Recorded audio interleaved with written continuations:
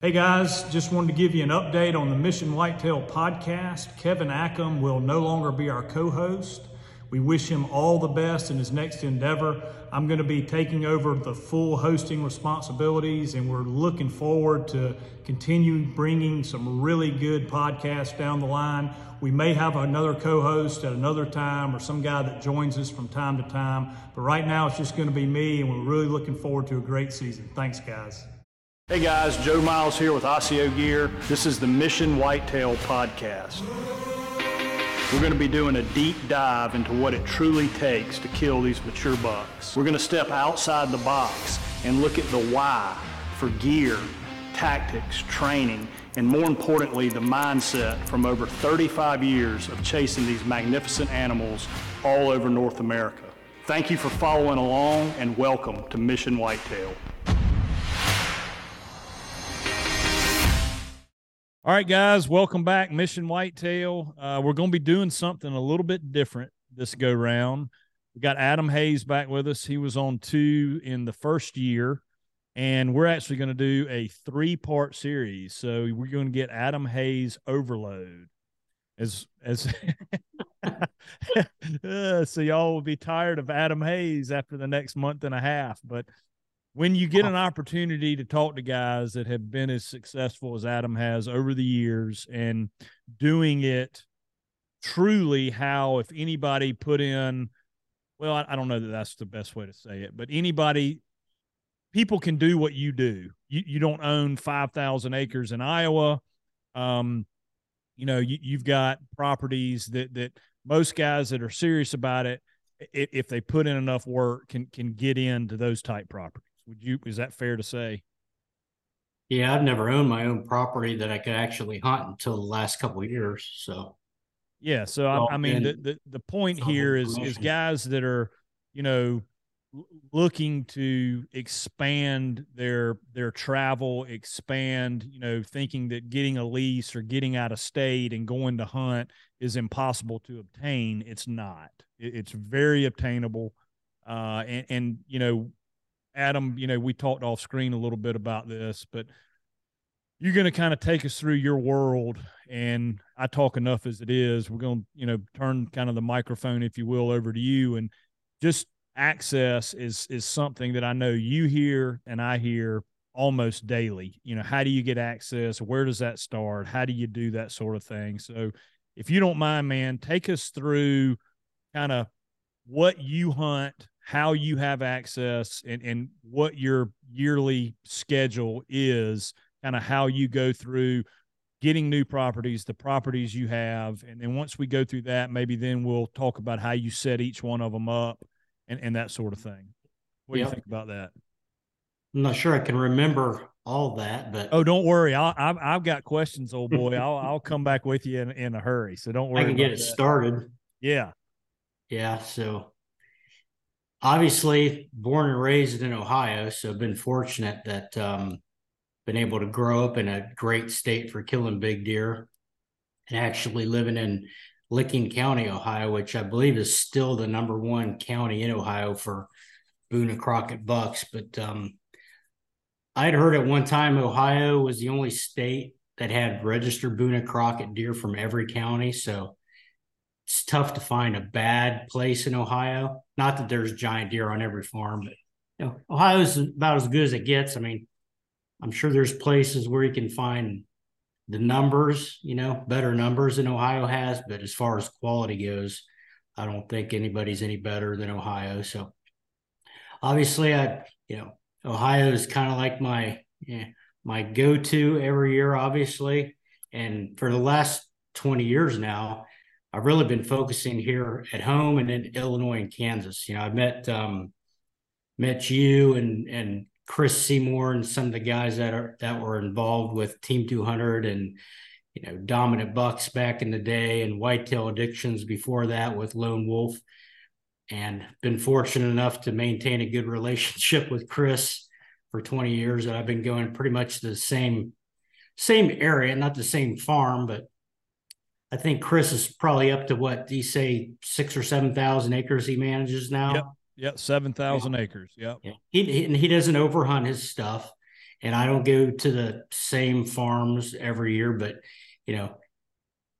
being able to go back to, same general area for that long, you get to know the area, know where you want to be and that sort of thing. And it's kind of nice though that, every few years I end up going to a new spot and learning a new area. And the spot I hunted last year was the first time I'd ever been there, which it was kind of a bust for me because we had big deer in there early and they left and they didn't show up until after season. So got some work to do there. Yeah. But that's kind of been the plan in Kansas, just going back to that same area. And Chris runs a lot of cameras. He knows where, the deer are at least he knows what deer are on what farms. Let's put it that way. All right, let's dissect that for a minute because guys are, some guys are going to know who Chris is and some guys aren't. So Chris Seymour is a buddy of mine and Adam's. Adam introduced me to him, 10, 12 years ago, probably, if not longer. And Chris was an outfitter or still is an outfitter, I guess. I don't know that he actively pursues guys to come and hunt with him. He's got a kind of a client base of truly guys that you and I have kind of put together over the years. Yeah. And he has 7,000 acres. And so that is, number one is to find, and I will say, I have hunted with a lot of outfitters over the years, and it is deathly scary how burnt you can get hunting with outfitters. Yeah. I mean, to the point that there's one or two, especially in the whitetail space, that would be recommended or somebody that we would consider hunting with. Chris Seymour is one of those guys. So there is the ability to find an outfitter out of state that has good ground that you can get into, and he will have the farm, he will run some cameras, and he will turn you loose. So yeah, that's why I like hunting with, Chris, and why I've had or why I've enjoyed it for so long is because he gives you access to the property. He does try to maintain some kind of inventory on those properties through trail cameras, but you're pretty much on your own after that for scouting, setting your stands and hunting. I mean, he's not going to tell you, you need to be in this stand at 5 o'clock and this is the deer that's going to show up. I mean, you're pretty much on your own. You got access to the property and somewhat of a general idea of what could possibly show up as far as inventory goes. Yeah. And that's right. So you kind of have the best of both worlds there, and it's a unique situation. Chris and I have leased some farms together. We actually own a really small farm right now together. So he's just a great relationship that we've built over the years. And a lot of it, when you're traveling out of state, goes back to relationships, right? I mean, that's the main thing. So that I guess I'm not going to put words in your mouth, but Adam Hayes, Kansas, a lifelong friend that is an outfitter that has 7,000 acres of property, and you have access to basically all of that property, or you can hunt different farms throughout what he has. So that would be a key for a guy looking to go out of state. Fair to say? Oh yeah. Yeah, definitely. All right. Now let's go ahead. I'm sorry. I was just going to say in the last 20 years, I think I've hunted, just about every farm he's got. I don't think he has any properties that I really haven't hunted. Maybe some of his newer, smaller stuff. All right. Let's go back home for a minute.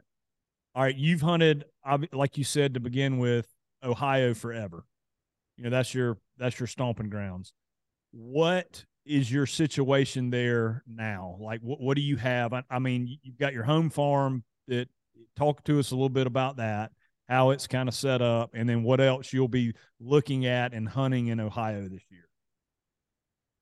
Yeah, so my own farm, it's a small piece, not able to afford a giant, farm like I'd like to. So I think I got the next best thing where I've got a, kind of a sanctuary that I butt up next to, which I can pull deer off of. And, my backyard's basically a food plot and limited pressure around me. And, this is my third year owning the farm. I haven't killed a deer here yet, but starting to see some good age structure. So got high hopes this year. And then I've kept a lease down south that, the one that you hunted this past year, that's had some, mega giants on it historically. And they're in the process of going from an old CRP program to a new one. So they're, burning and replanting stuff, and kind of a transition period right now down there. But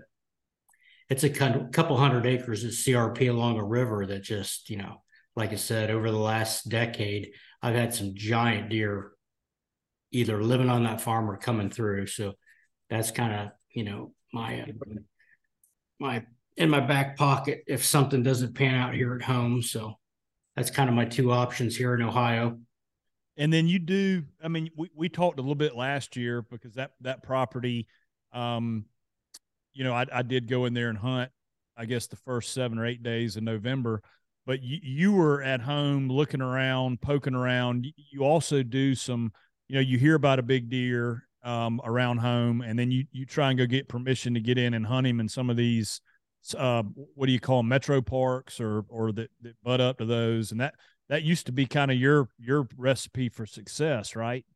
Yeah, I killed a lot of my big deer early in my career around some of the metro parks in and around central Ohio and Columbus, which, most of that stuff's been developed, bought up by developers, and you obviously can't hunt it anymore. But, it's that urban stuff is getting to be really tough these days, because there's not much of it left, and any of the good stuff, has either been bought or leased up. So that kind of stuff's kind of run its course.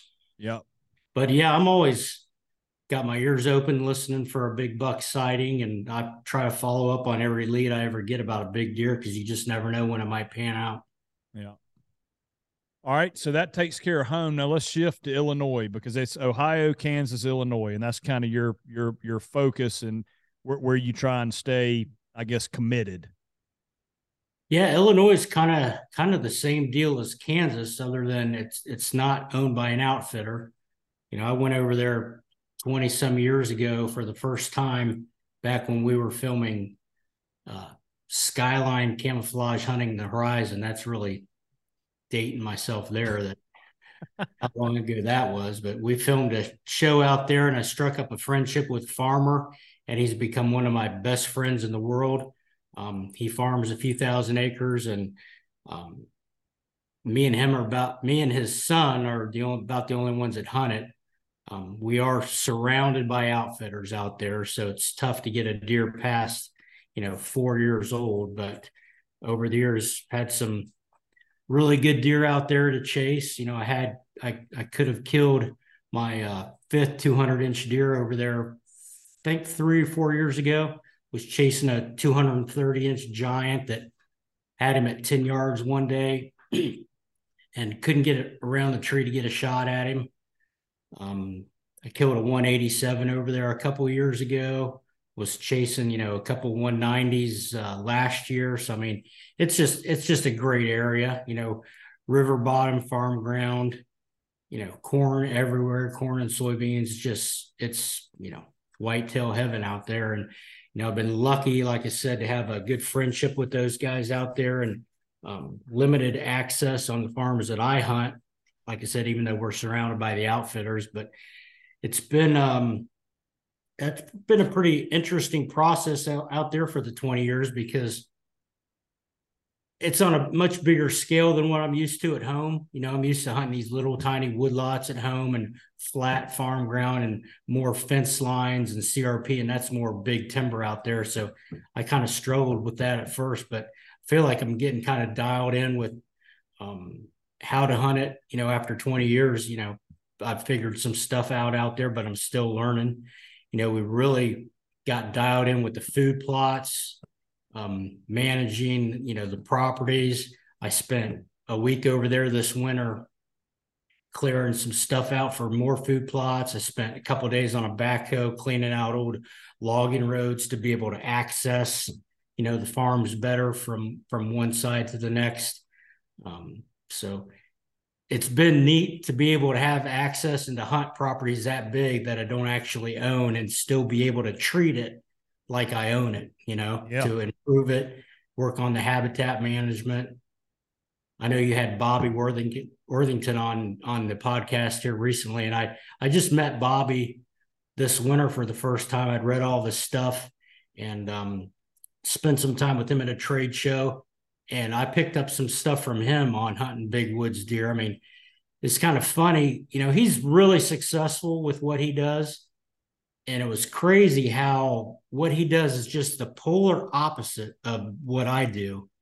I mean, you couldn't be any different, but he's figured out a way to be really successful with what he does in his area, just like I have. And I mean, you're never too old to learn stuff about these deer, learning new tactics, learning secrets about, hunting big deer.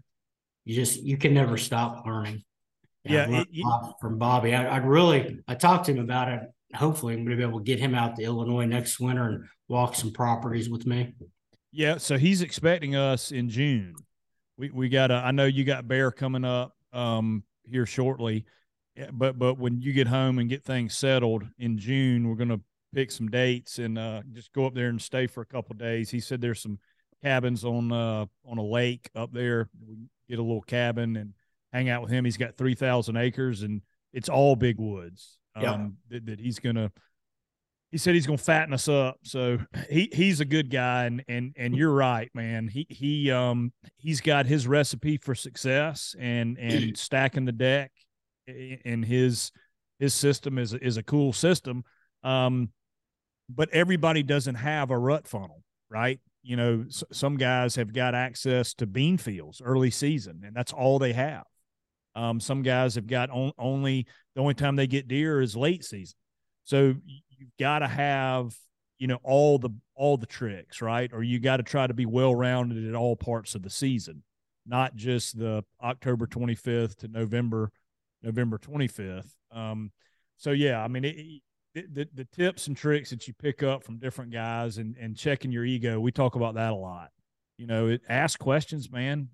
Everybody doesn't know everything. No, and you can never stop learning, man. A wise man once said, wisdom is an endless pursuit. You can never think you know it all. I like I said, I'm 56. This was my 43rd hunting season. And, I was learning stuff this year from Bobby about, hunting big woods. More people that you meet in the industry, more successful people that you meet, the more opportunity you have to pick up another little piece to the puzzle, man. That's it, without a doubt. So back to your properties. Let's obviously Illinois, October 1st opener, Ohio, September opener, Kansas, September opener. Let's talk about how you set things up. What your plan is. Like I'm assuming, again, putting words in your mouth, you are thinking about some deer either in Kansas, Illinois, or at home that hopefully are still alive at this point. And you are putting a plan together now for how you're going to attack the season, how you're going to set up the different properties.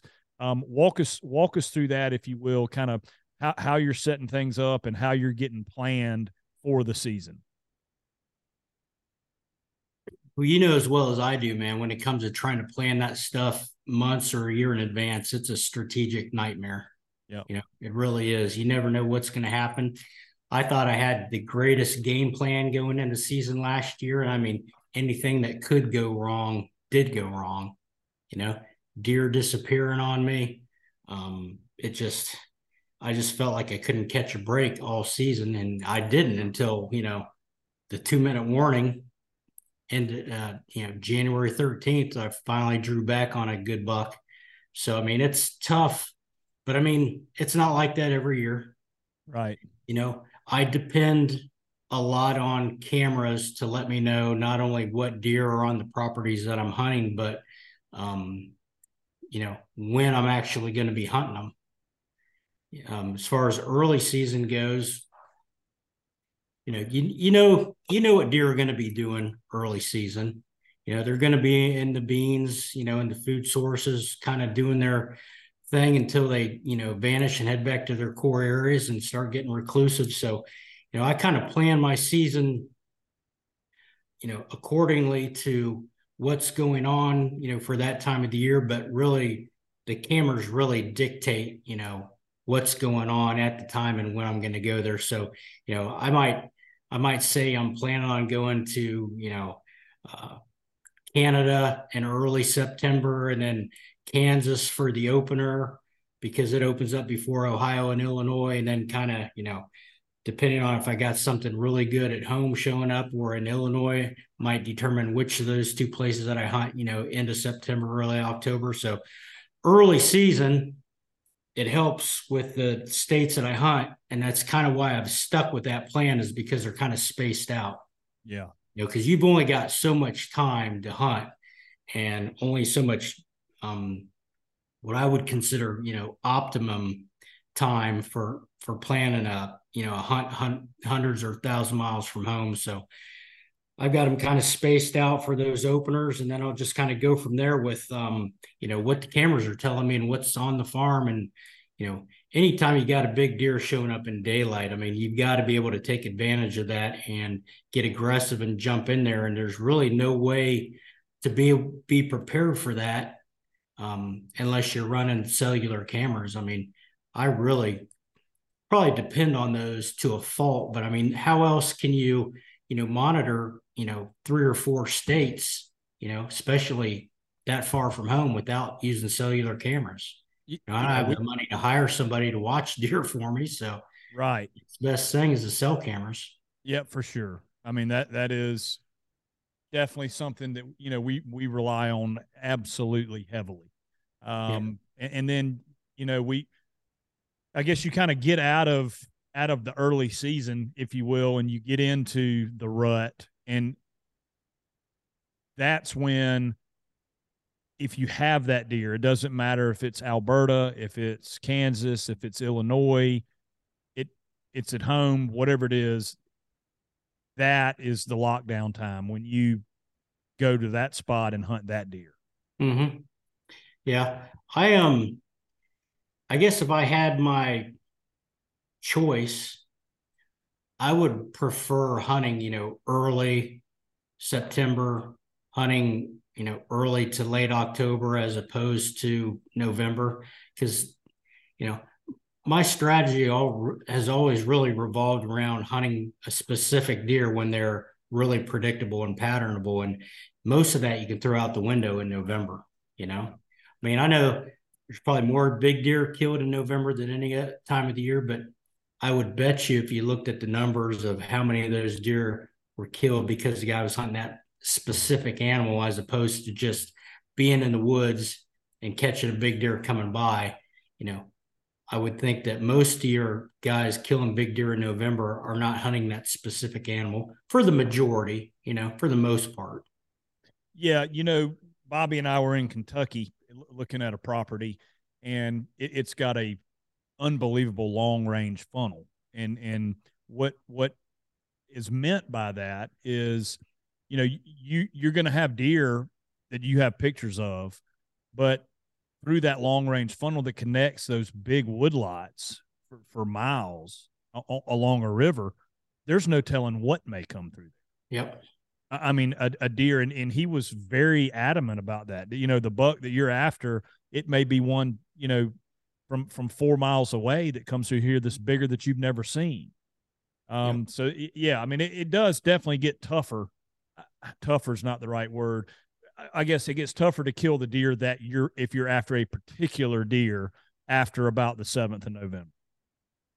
Yeah. And for me, that's really what it's all about. I mean, I just enjoy, finding a specific animal, trying to figure that buck out and trying to kill that deer. And I would rather do that and take my chances in that scenario than, just go out in a stand in November in an area, just hoping, a big deer strolls by and I kill him.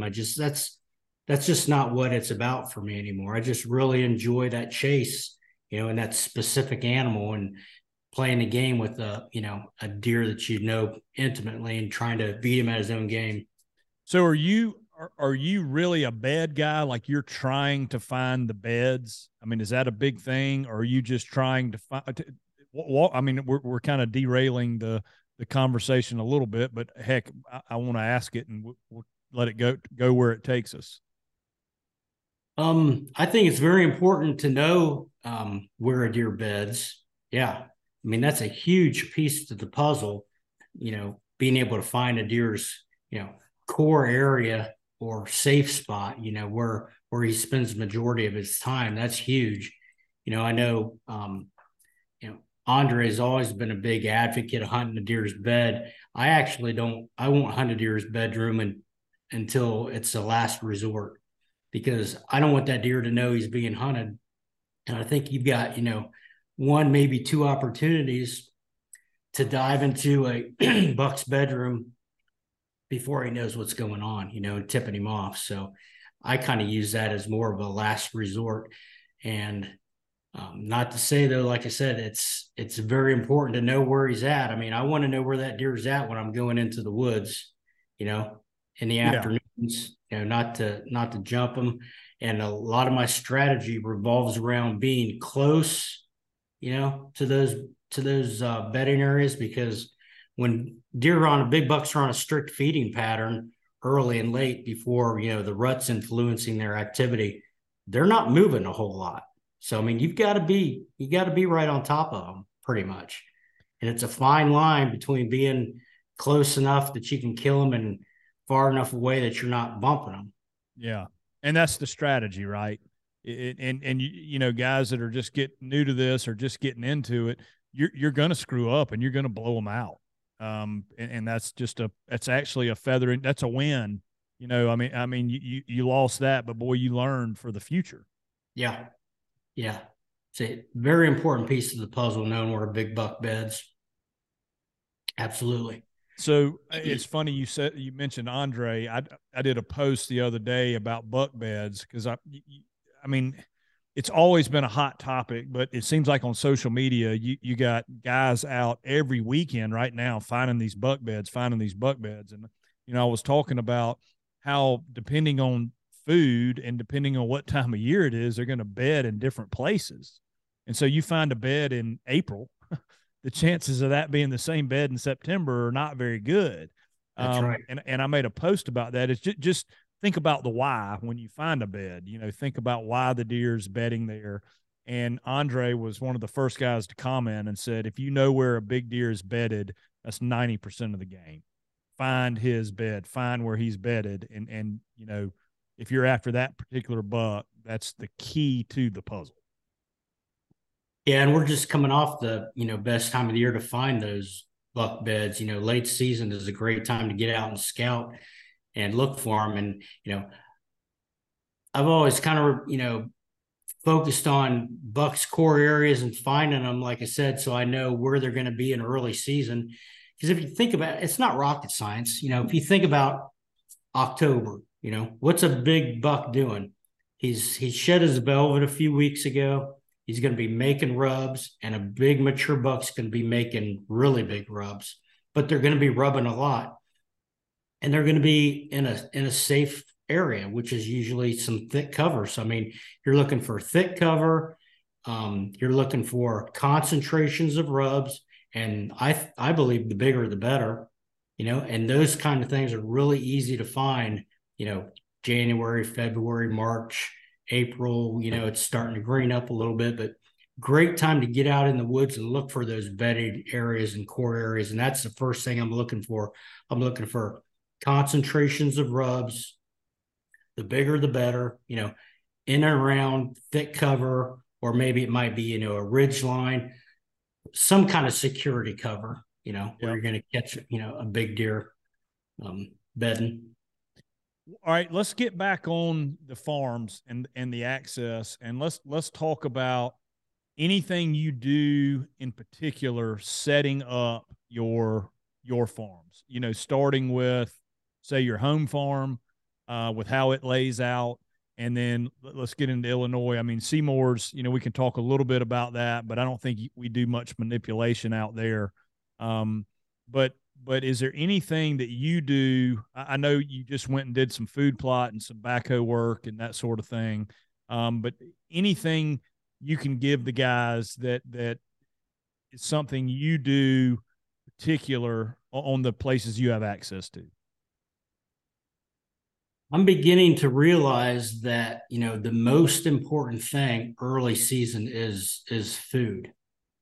So, whether it's soybeans, whether it's corn, whether it's, food plots, there's 20 different things that you could plant, for your early season food sources.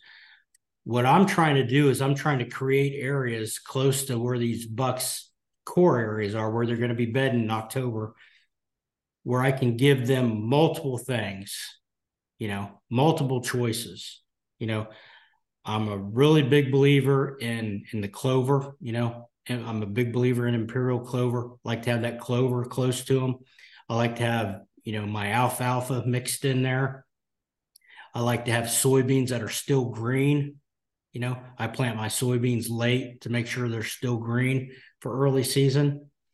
There's a few states, mine included, like Ohio, where you can plant corn and you can strategically mow that stuff, in a specific area.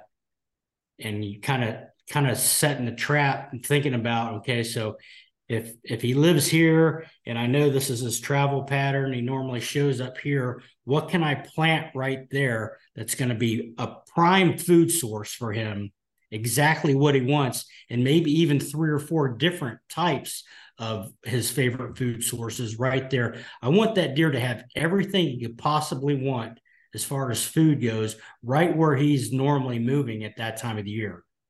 So I'm planting beans, I'm planting corn, clover, alfalfa. There's some spots where I'm planning on mowing the corn and then having, already kind of a double crop scenario where you've got some green coming up in the corn, like oats, which are really good, early season when that stuff just starts coming up.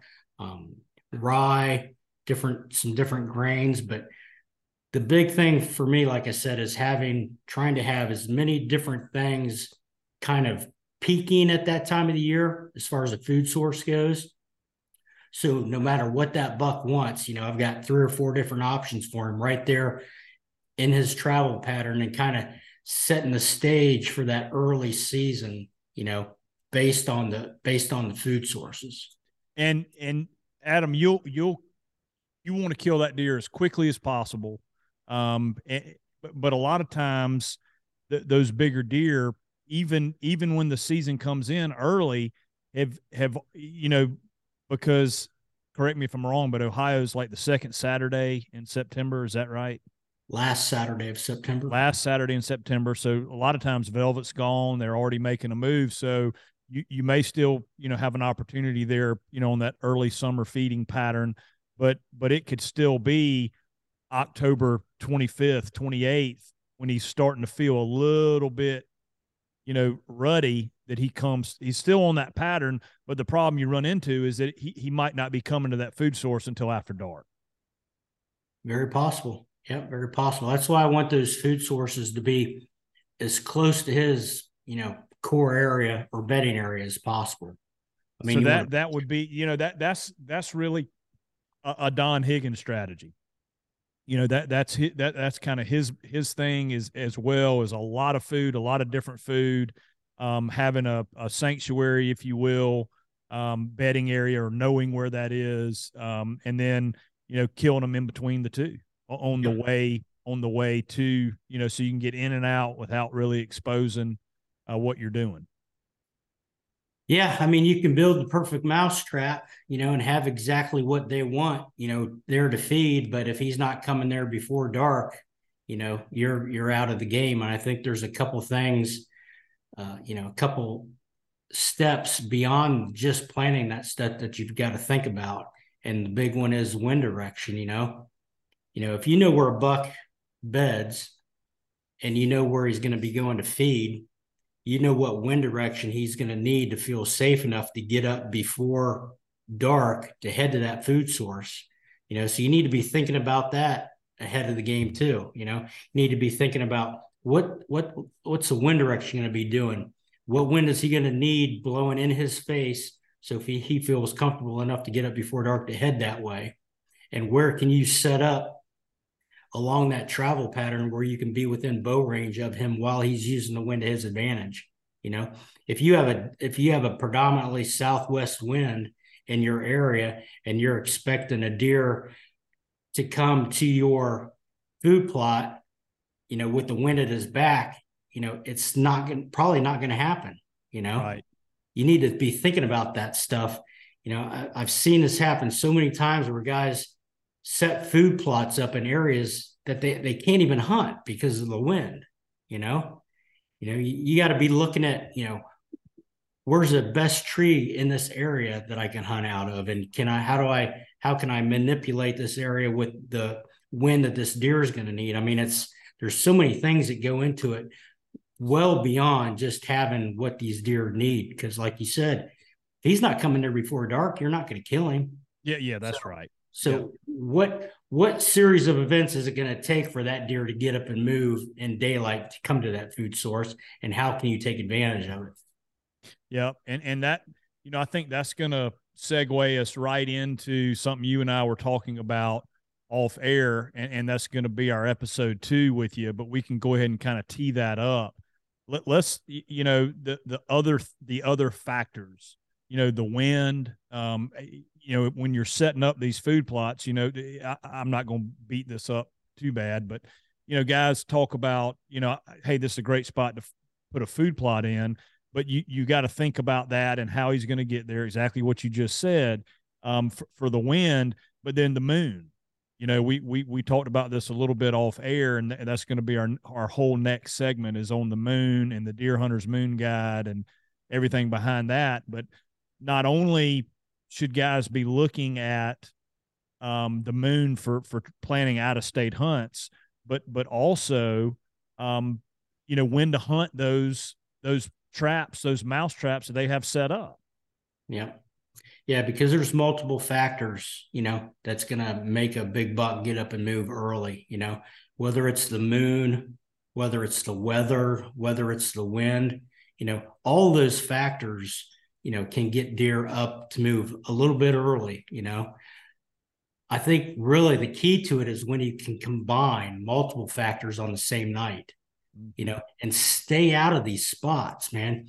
Go through so much effort and work and money to build the perfect mousetrap, and then you screw it up by going in there before everything's lined up and you've stacked the deck in your favor. You know, I tell guys all the time, the toughest part of hunting big deer normally is not hunting them until everything's right. Don't go in there and screw it up, you know. Let everybody else screw their areas up, push the deer in. Don't tip these deer off before you go in, because every time you go into this area and you don't kill him, the game gets tougher and tougher and tougher, because he's going to end up picking up on something. He's going to catch you, you know, heading back to your truck after dark, you know, catch, you know, a glimpse of your flashlight, catch some scent you leave behind, hear you walking out. I mean, you know, the game just gets tougher every time that you go in and don't get it done. And I'm not trying to, you know, convince guys not to hunt. Just stay out of your best area until, you know, that you got the deck stacked in your favor, because who's going to argue with the fact that the best time to hunt a spot is the first time you go in? Yeah. So do everything you can to make that spot as good as you can. Know what you need. You know, Andre put it perfectly. You know, you go in and surgically remove them from the face of the earth one time. You know, you don't go in, you know, 5 or 6 times for a heart surgery. You go in and you get it done the first time. And that's the way you got to look at it. So, guys, we're going to cut this one off right now, and then we're going to come back for episode 2 with Adam Hayes. And that's going to be all about the moon. And what I'm going to do is I'm going to be the devil's advocate. Adam and I talked about this, and I'm going to ask all the questions. So, guys, back to my cage fighting. So, yeah, that's right. We're going to have to get Dana White to referee this bad boy. So, guys, that'll be our next one. We're just going to go quiet here for a second and then get going again.